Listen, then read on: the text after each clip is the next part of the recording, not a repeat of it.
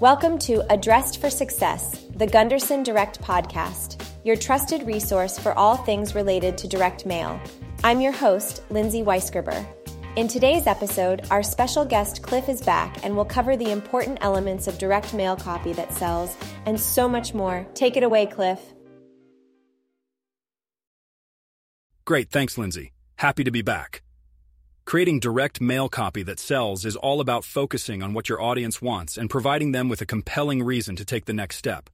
When it comes to direct mail marketing campaigns, the copy is a crucial element that can make or break your success. Firstly, it's important to know your audience and tailor your copy accordingly. Consider factors such as age, income, location, and gender to ensure that your message resonates with the right people. If your product or service appeals to different audience types, consider creating multiple ad variations. Next, grab your reader's attention with attention-grabbing headings and subheadings. Keep them short and to the point, highlighting the benefits of your offering and addressing your audience's pain points. Engage them by asking questions that your product or service can answer. When explaining your product or service, focus on the benefits rather than just listing features. Help your customers understand how your offering solves their problems and enhances their lives.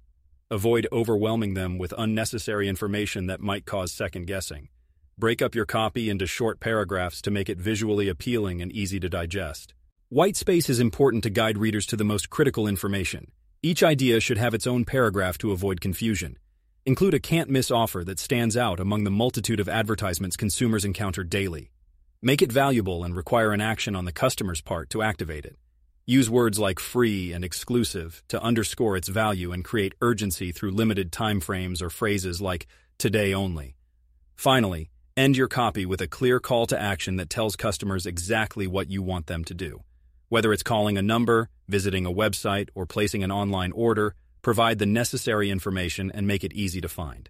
Adding a sense of urgency can further motivate action. Remember, the goal of your direct mail campaign is to generate sales. Keep your copy simple, highlight the benefits, provide a special offer, and clearly state your call to action. If you want to partner with an agency that can help you nail your direct mail copy, send us a note at gundersondirect.com/contact us. We'd love to hear from you.